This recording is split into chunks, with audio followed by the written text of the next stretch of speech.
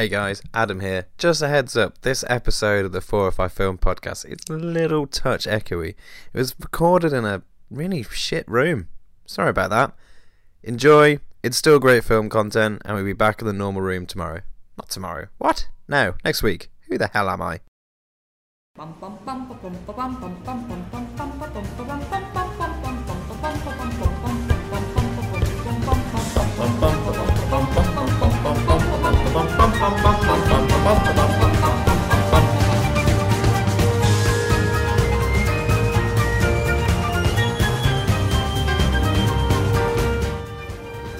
Welcome to the 405 Film Podcast with Katie Deighton and Adam Libonatti-Roche.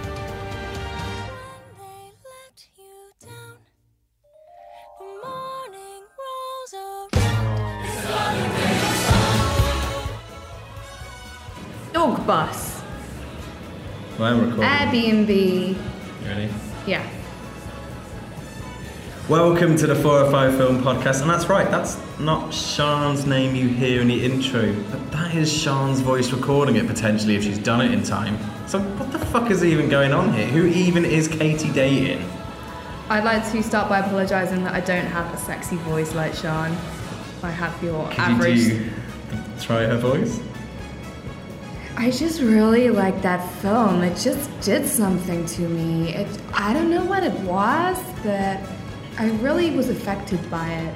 That's actually really good. Thanks. It's like she's just appeared in the room and like flown over from Sundance Festival where she's, you know, sunning around, and you'll hear more about Sundance Festival on the podcast next week. Anyway, who are you, Katie Deighton? Why are you even here? I'm here because I'm your friend. No, isn't that cute? I like films, and we happen to work together.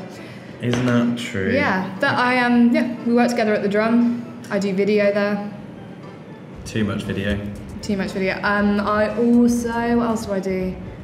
You play instrument in a jazz band. I'm a jazz clarinetist. You're a jazz clarinetist. Analog photographer. Analog photographer. That sounds like something. You're like a dream weaver. It sounds like a Garth Marenghi thing. I'm an analog photographer and I'm a dream weaver. And I did it before it was cool, I think. What? Which one? Photography or? Well, I mean, I don't think jazz clarinet has ever been cool, so... No, jazz clarinet's really cool. Anyway, you've explained who you are, but we need to know what films you enjoy. It's just a quick introduction with our good friend Katie Deighton, who you may have seen on viral videos about Burger King rebranding themselves to Burger Queen, and recently taking dogs on a tour bus around London. But Katie, what is your favourite film? What, you know, you can't just swan your way here in onto the 405 Film Podcast with Picture House Central. Plug, there you go guys. What's your favourite film? Wow, okay, so... You discussed this on the tube, you said you've got a fake one, which you're going to say you've actually got a real one. I've got... The film I say to people that is my favourite film is American Beauty. The 90s classic. Really, I don't know, when I first watched it, I was about 15, and I really genuinely did something to my brain about What did it do to your brain? Well, you know, I was very much considering myself to be in that suburbia life, and I... What, at the age of 15? Yeah, and I thought maybe, you know, I What side could of give the up my fence? job and divorce my wife and, you know, be happy in life, but... At 15? No, and I didn't get murdered at the end. Spoiler alert. That silence there is me just not remembering anything about American Beauty. Anything at all. Maybe it deserves a rewatch. But no, so that is technically my favourite film. Is that the favourite film you say in educational circles? You know, when people there are quite educated for one. Oh, Katie, tell me what your favourite film is. And you go, it's American Beauty. Yeah. Yeah. And when I meet someone new. However, I think all of my friends will know my real, actual favourite film is the 2003 Lindsay Lohan classic, Mean Girls. I think I could recite the entire script. Okay. If you say, you shouldn't have said that. No, I shouldn't. Could you recite part of Mean Girls in the voice of the characters who are playing it? Is that possible? I've got like a few more minutes to fill before we jump into our first feature. Is it possible for you to do Mean Girls off by heart? Or are you just throwing that out there? Okay, there we go. Okay. I'm Katie Heron, and until today, I was homeschooled. I know what you're thinking. Homeschooled kids are freaks. that it? That's so much of it you know? And then she says something about, well, weirdly religious or something. Just going to throw it out there. I'm pretty impressed that you went with that bit. It's not even a known part. It's actually the start of the film. I can't even remember her name. I just call her Lindsay Lohan in the film. I just forget what her actual name is. And you call yourself a Mean Girls fan. Exactly. I'm not really a Mean Girls fan, but if you are, there are some Mean Girls screenings happening pretty soon. It's called a bitch along. Mm-hmm. I think we were going to go one time, and we never did, so it's overdue. Never did. My housemate Lawrence has never seen Mean Girls, and to me that's a travesty. It's actually horrific. It's a travesty or it's a gift? I think it's more of a travesty. Well, it's when you hear someone hasn't watched, you know, your favourite show of all time, or your favourite film of all time, or your favourite album, and you think, and I just think, wow, how amazing it would be to have that to look forward to in your life. I also frown at them. It's this frown that people give when you say you haven't seen something. It's like, what? So what is the film that you haven't seen that everyone assumes you've seen? I don't know actually. It was Whiplash until recently. Okay. Which actually really helps us bring us into our first feature. Mm-hmm. So, it's a film that's on everybody's lips at the moment. And yes, whatever. It got 14 Oscar nominations, which we'll come to in a later part of the podcast, because yes, we'll be discussing Oscars and snubs. So, is La La Land the film that movie fans want it to be? It's been hyped since London Film Festival in October by our very own Sean Melton. Hi. But is it loved by everyone I know? Katie, you held the intro with some beautiful backing from me, so obviously you like it. I can't tell you how much I loved it, and to the point where, you know, before you go see a film and it's been hyped as much as La La Land has, like, I just thought I was going to be in for a massive disappointment. And as someone who have grown up on musicals, and when I say grown up, I mean like even when I was 15, 16, and everyone was going to rock shows, me and my friends were still at home watching West Side Story. It's something that I wasn't like I was introduced to Sound of Music at 10 and Disney, and then I left it and I came back to it. It has always been with me. So for me, La La Land was just like an absolute joy. And how was it a joy? Was it the music? Was it the feeling? Because we'll come to me in a bit, because I've annoyed a few people because I sort of liked it, which I think people heard in the last podcast. I started to murmur that I liked it, but there was something still nagging at me. But that nag is still there. What really appealed to you, apart from the opening two musical numbers? I think you can enjoy it on two levels. I think you can enjoy it in the sense of people that say, I don't like musicals, but I really like La La Land because, I don't know, Ryan Gosling was like hilarious in it, and he wore some good suits, or Emma Stone, you know, was a bit of a different sort of actress to play in that role, and it, you know, it's an easy watch at the end of the day. It's nothing too strenuous about it. It is an easy watch. But then for me, this is gonna make me sound like such a twat, but go for it. I liked it because it gave me a sense of being in a club, because there were so many little pastiches and scenes that I went, oh, that's a homage to that musical, and it was like American in Paris with the yellow dress, and it was Funny Face with the scene where they go to Paris and they let the balloons go over the Arc de Triomphe, and it was I can't remember the name of it, but that Woody Allen musical where they fly. Yes. Like that scene, to me, everyone else in the cinema just sort of groaned. Was this the epilogue? No, so the scene where they fly was in the planetarium. The planetarium? Yeah. Okay, so what you're pointing out there is like, I love musicals, but not to your level. I didn't know that there were various homages to other musicals throughout it. It gave me sort of like a sense of, I felt it was quite a knowing film in that way. Knowing as in it knew the era that it was trying to replicate. But knowing as in like, you know, you'll get this, we'll put this in, and if you get it, you get it. So when they started flying, I went to see the film with our friend Jess, and she just groaned and she just went, oh, for God's sake, that's ridiculous. Whereas I was laughing because I knew what they were trying to do. They were trying to do that Woody Allen film. So that was my takeaway, and I cried so much to the, you know, when the lights are coming up and you're like, fuck, gotta. Oh, I know everything about crying at the end of films in public spaces. It's very bad. Yeah, it's just enjoying the crying But I mean, I will say one thing. I don't think it's 14 Oscars worthy. Okay, that's a very good point. I don't think it is either. And we were discussing this earlier. La La Land is a film that's basically, it's nostalgic. And there hasn't been a film like it in a very long time. And you were mentioning all the musicals earlier, like the Woody Allen musical, for example. There hasn't been a film that's shown Hollywood in that light. And when I was talking about it before, and I wasn't sure what I enjoyed about it. What I enjoyed about it is that it is actually anti-Hollywood. It's the strangest thing. Like, if you look deeper into it, it's like all this dreams of moving to Hollywood and being successful and being a film star. But at the end of the time, you're sacrificing a lot. So, and that's what I enjoy the most about it. So it's like the fact that it's got 14 Oscars for a film that's about, how do I put it? I've said it numerous times, it's a film that's surrounded by dreams but entrenched in reality. Yes. And I think because they weren't afraid to put in little jokes about everyone owning a Prius or, you know, whatever it is. Like, it was still grounded in modern reality. It's just like what everybody wanted it to be when they're watching. It's like they will get together, they will be happy, and they will be perfectly on it for the rest of their lives. But what I've noted is that life is full of small moments, and these small moments can actually create different waypoints for you as you travel your way through this world that has no climate change, Donald. And you make your own way through it. Instead of it just being like, they get each other, they live happily ever after. And here's the thing, La La Land has been pitched as being that film. Every trailer, everything you see is of pure joy.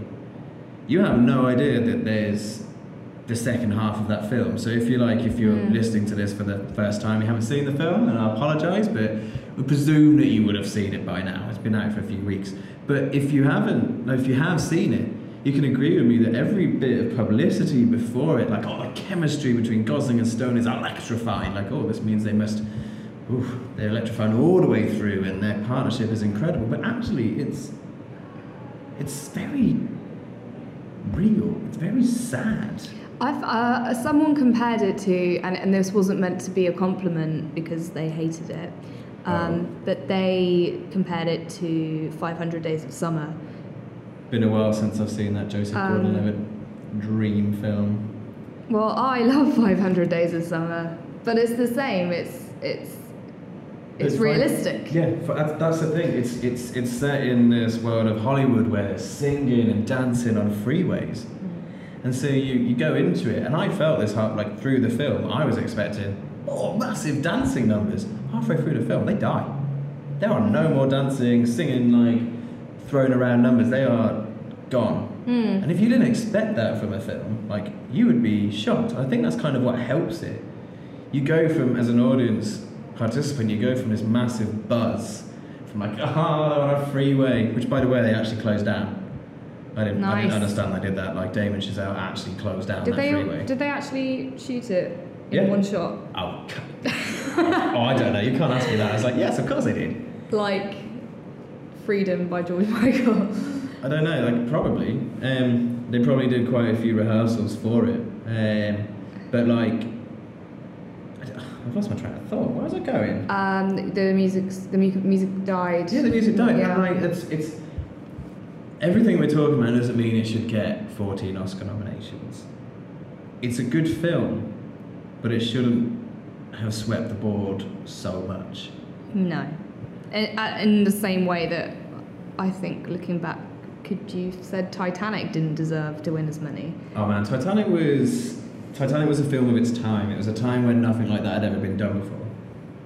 And which kind of might be why La La Land has also got it as well, because it hasn't been done for a while. True.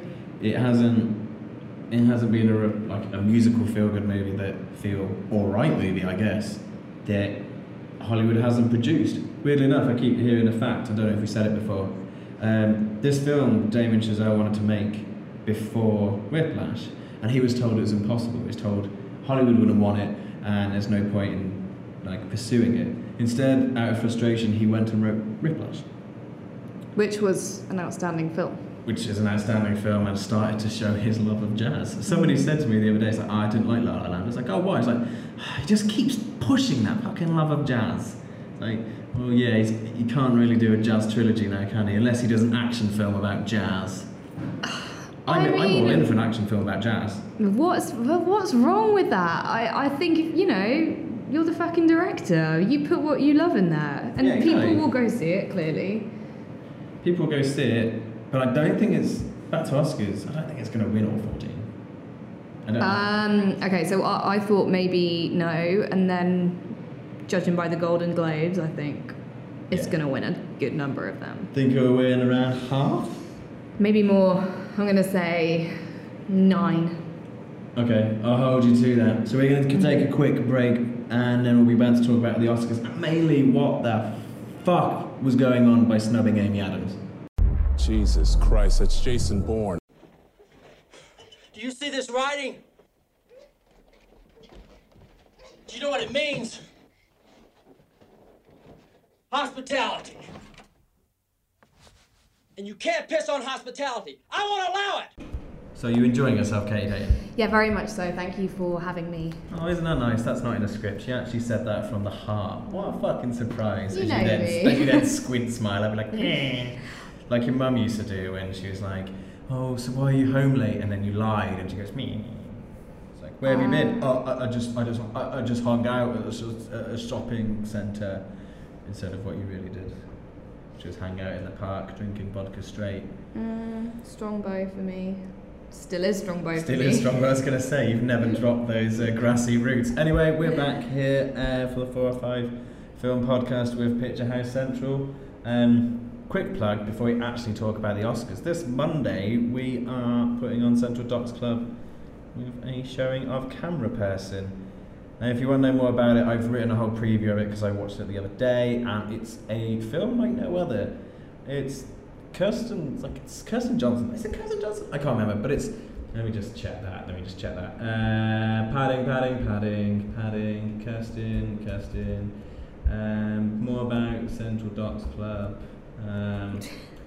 Can't seem to find it. I really like the Central Docs Club. Thanks, I've been a few times. It puts documentaries in front of me that I might not have thought to have gone and seen. So. Which would be like Camera Person, which is by Kirsten Johnson, which I did get for the first time there. I got it right. Which is her memoirs of being a documentarian of a camera woman like, over her whole career. You should come and see this. It's Monday the 30th of January. It's at 6:30. Tickets are £5 if you're a member at Picture House Central. If not, that's around like £8. And we'll be hosting a Q&A afterwards. Anyway. Can I just say? I got that one wrong. What? How fab to have not only a camera woman represented anywhere, but to have a whole film about it. She made it herself, and it's amazing. It's like it's one of the things I wrote about it in my review. It's just like it's the film equivalent of spending a day at the Tate Modern and taking your own conclusions from the art on display. It's hard to watch because there's no narrative. It's just clips, and you take your own conclusions from everything. So yeah, join Katie because I'll drag her along. She probably won't come. On January the 30th, checks her diary, which is a Monday, and enjoy Camera Person. Anyway, Oscars. As we said, La La Land is up for 14 awards, which is just stupid. But what we need to be focusing on here is what was missed out, or more importantly, who? I think there is one name that everyone is talking about. Go on then. Is that one name Martin Scorsese for Silence? No. Oh. Amy Adams! What the fuck? Like, actually, what the fuck? You know, I was listening, earlier in the year about someone saying, oh, it's going to be so difficult because she's going to be nominated for both Nocturnal Animals and Arrival, which will halve her chances. She hasn't even got a single chance. You're dividing by 0. There is no chance. That's some really good mathematics there. Thank you. Could you give us some more mathematics there? Divided by 0. Yeah. It's an absolute... It just doesn't make any sense. Consider, it's not like the whole film's been snubbed. No. It's in there for best cinematography, best picture, A few best more music, sound mixing, I believe, as well, and music score, I think. Yeah. It's got quite a few nominations. She's in every scene. She makes the entire film. I'm really glad Jeremy Renner didn't get nominated, because that would have been absolutely, that would have caused problems. That took me a very long time to realise that was Jeremy Renner. I don't know why. Oh, I always call him his name. I always call him wrong anyway. I call him Remner, but it's actually... Okay, it wasn't best score. It's actually best sound editing, best sound mixing, best production design, which it deserves, 100%. And as does Hail Caesar, because the production design in Hail Caesar is great. I mean, it's not going to surprise you that I loved Hail Caesar too. I hated Hail Caesar. Best adapted screenplay is Arrival. It's gonna get something, but it's just like best actress. Isabelle Huppert for Elle, Ruth Negga for Loving, Emma Stone for La La Land, Natalie Portman for Jackie, and Meryl Streep. Sean messaged me. He was like, Meryl Streep doesn't need any more nominations. No. Sorry, Meryl. You've had your fun. You don't need to do this anymore. Just let it go. And I haven't seen Loving or Elle, and I also haven't seen Hidden Figures. But surely the lead in that should have got something for Best Actress too. Yeah, it's there's a problem still within the Academy. Yeah, they're trying to be more diverse and whatever, but it still doesn't work. It's like the fact that Amy Adams was snubbed for this is a big deal. Like, Arrival is nominated for Best Film. Yeah? She is the central driving point of that whole film. She acts it out of the park, regardless of sound, regardless of production design. She acts that film perfectly, and the fact she's not up for it is just fucking frustrating. I was thinking today, You tilted your head to one side. There's a big thought coming, guys, big thoughts.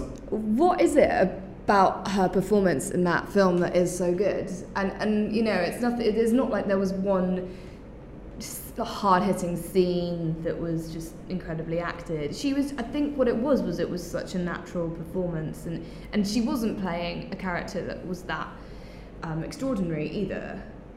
That's probably it, isn't it? It's just she was perfect in the role of somebody suffering incredible grief that nobody will ever experience. Like, knowing your future and knowing everything. Like, I'm not going to go anywhere closer to revealing what the story is, but it's her performance in it is perfection. And it's a kick in the teeth. It's that Suicide Squad got nominated for an Oscar, and although that's for best makeup and hairstyling, it's like, come on now. It's like, I mean, if you'd fucked up the makeup and hairstyling on Suicide Squad, you shouldn't really have a job. It was given it to you on the plate.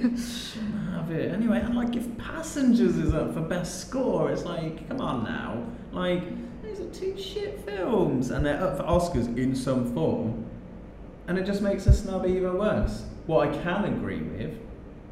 Okay, yeah. What are the?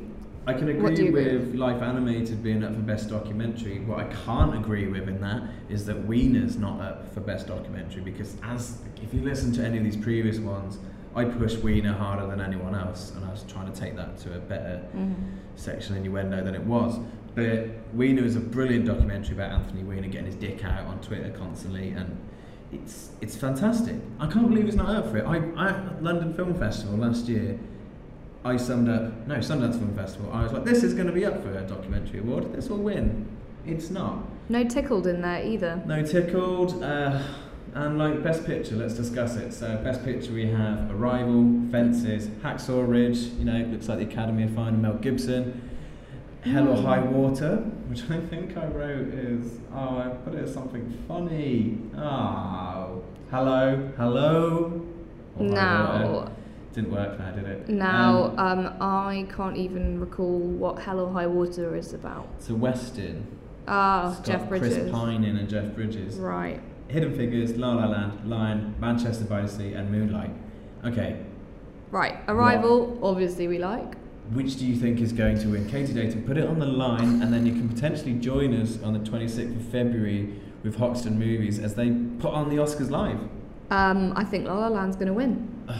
Why? Because, I mean, everyone knows the Oscars are very, very predictable in some senses. Not their nominations, but in the winners. So I think it's a pretty dead cert for me. What about you? I think it will be La La Land, but I want it to be Hidden Figures or Arrival. Okay. I think it would be fantastic if it is Hidden Figures. Like a film that outdid Rogue One at the box office. It's a film that's 3 black ladies just not in a stupid role. It's such an important film, but it's also, as you said earlier, it's like, will there be a film that's up for an Oscar, that's up for an Academy Award that isn't African American based on a true story? Mm-hmm. And I think it's a very good point to make, and I'd like to see that come forward. I don't know if Moonlight is, but it might be. Yeah, I'm just thinking of the films that have been applauded in the last few years that have, well, by the Oscars or by any other Academy, and I'm thinking 12 Years a Slave, Selma from last year, now Hidden Figures, and it's great, completely great, but I'd really like to see an original story with a predominantly black cast. Yeah. And maybe I'm being quite naive, but I don't think I've seen one. Hamilton. If they turn Hamilton into a film, then we'll get it. Of course they're going to turn that into a film. Another thing that was missed out was that Your Name wasn't up for Best Foreign Film, which is absolutely ridiculous because that's one of the best animated foreign films of the past 12 months. And Deadpool was snubbed. Big time. Do you think that was in response to Ryan Reynolds' campaign? What was Ryan Reynolds' campaign? He has been going on about it for quite some time, trying to get Deadpool up for an Oscar. And it didn't seem to have worked. That really sounds like something they'd do. It's like, fuck you, Ryan. Well, I think he was, openly taking the piss, and that hasn't worked out for him. But I really don't think he cares somehow either. No, I don't think he does either. He'll be fine. So yeah, there are Oscar discussions, and as I said, on the 26th of February, which is when said Oscars are on, there is a party occurring. And if you want more details, go follow at Hoxton Movies, and they'll tell you more about it. Ain't that nice? Anyway, what? Do you stay up? I will be this time. That's a bit of a personal question, but yes, I will be staying up to watch the Oscars this time. Wow. And it looks like, is that Jeff's ready to leave? No? Yes. Right, Oscars, moving swiftly on to a Netflix recommendation, which for once we haven't done, because we have a lot of writers here at the 405, so I thought it best that we start getting them on the show. We got Katie on. I don't write. Well, currently, but I'll find a way to force you to do so. Oh my god. Wow, force me. It's like, this is the worst script ever, because in brackets we've now got bantering, and then after that we've got conversation. And it's like, what is conversation? So writers, we have a lot of writers surrounding us right now. I even think one's about to leave. So we have Alexandra giving us reasons why we should stop skipping past Under the Skin on Netflix and commit to watching it. Have you skipped past it? I've never heard of it, so I guess you could say I have skipped past it. Okay, so here's Alexandra telling you why you should why you should watch Under the Skin on Netflix now. My Netflix recommendation is Under the Skin, a 2014 film written and directed by Jonathan Glazer. Starring Scarlett Johansson in what I consider to be her finest role yet, Under the Skin follows a seductive, unnamed woman on her journey to self-discovery, which on the way includes stops to send lonely men to the abyss where they will meet their demise. Based on the novel of the same name by Michelle Faber, Under the Skin is a story that will leave you with both a curiosity and a hatred for the ways of humanity. The film gives us the bare bones of the novel, so much so that only one character is named, and presents its ideas in a much more abstract form. Our protagonist is an alien who in her human form drives around Scotland and picks up hitchhikers, seduces them, and murders them in one of the most horrifically claustrophobic ways ever committed to film. Fun fact, many of the men ScarJo picks up in her van are regular members of the public, unaware that they're getting a lift from the highest paid actress in Hollywood. With the help of a dark wig and some hidden cameras, half these guys were none the wiser that they were about to be the prey for a man-eating alien.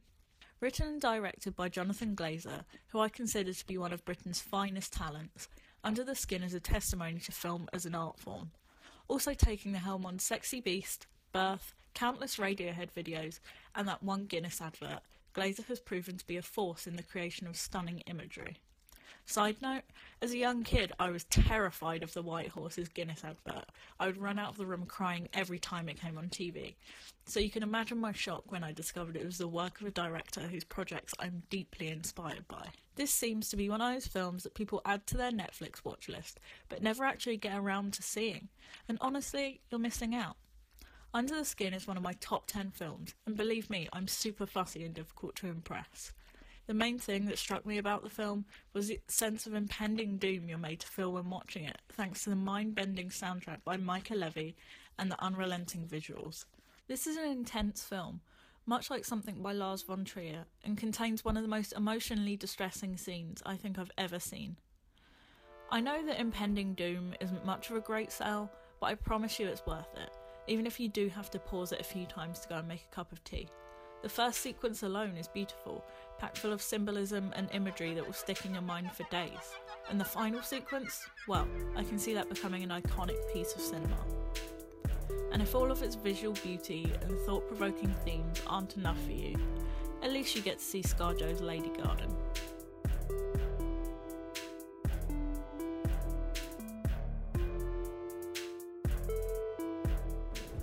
So will you be watching Under the Skin now after that? Yeah, I'll definitely give it a go. And it's like, according to Peter Bradshaw of The Guardian, he calls it very erotic and very scary, which I'm completely down for. I don't like the sound of the scary part. The erotic thing is fine. And I'm also getting more into my science fiction the older I get. I think I used to snub that. How old are you now? I'm 24. Oh, such a shame. Okay, thank you very much, Katie Deighton, for joining me for this ridiculously different version, but still the same, of the 405 Film Podcast. It's been a pleasure having you on. Thank you for having me. If you enjoyed it, maybe you could do this on a semi-regular basis instead of me. Just do it with Sean. Me and Sean would make a great team. Yeah, so you hear that, Sean Melvin? If you listen to this whilst you're still in America, in Utah, Salt Lake City, you might have a new person to do this with. I have been Adam Libonatti-Roche. You can find me on the internet at Bacon Chin. And you are? And I'm Katie Deighton, and you can find me at Dolly Deighton. And you can also find out that Katie loves to create trending and viral tweets, and she's very proud of it. She's got one at the moment, don't you? Yeah, it's going to surpass the 1,000 likes mark so far. 1,000? Yeah. Has it actually? Actually has. Okay, go follow at Dolly Deighton on Twitter, and just go like her tweet. We'll put it in the write-up as well, and we'll also have a special video for you to put up as well, to look at. We'll put it up, you can look at it. For now, have a great day, morning, evening, commute, time in the bath, gym session, cooking food, and caring about the world.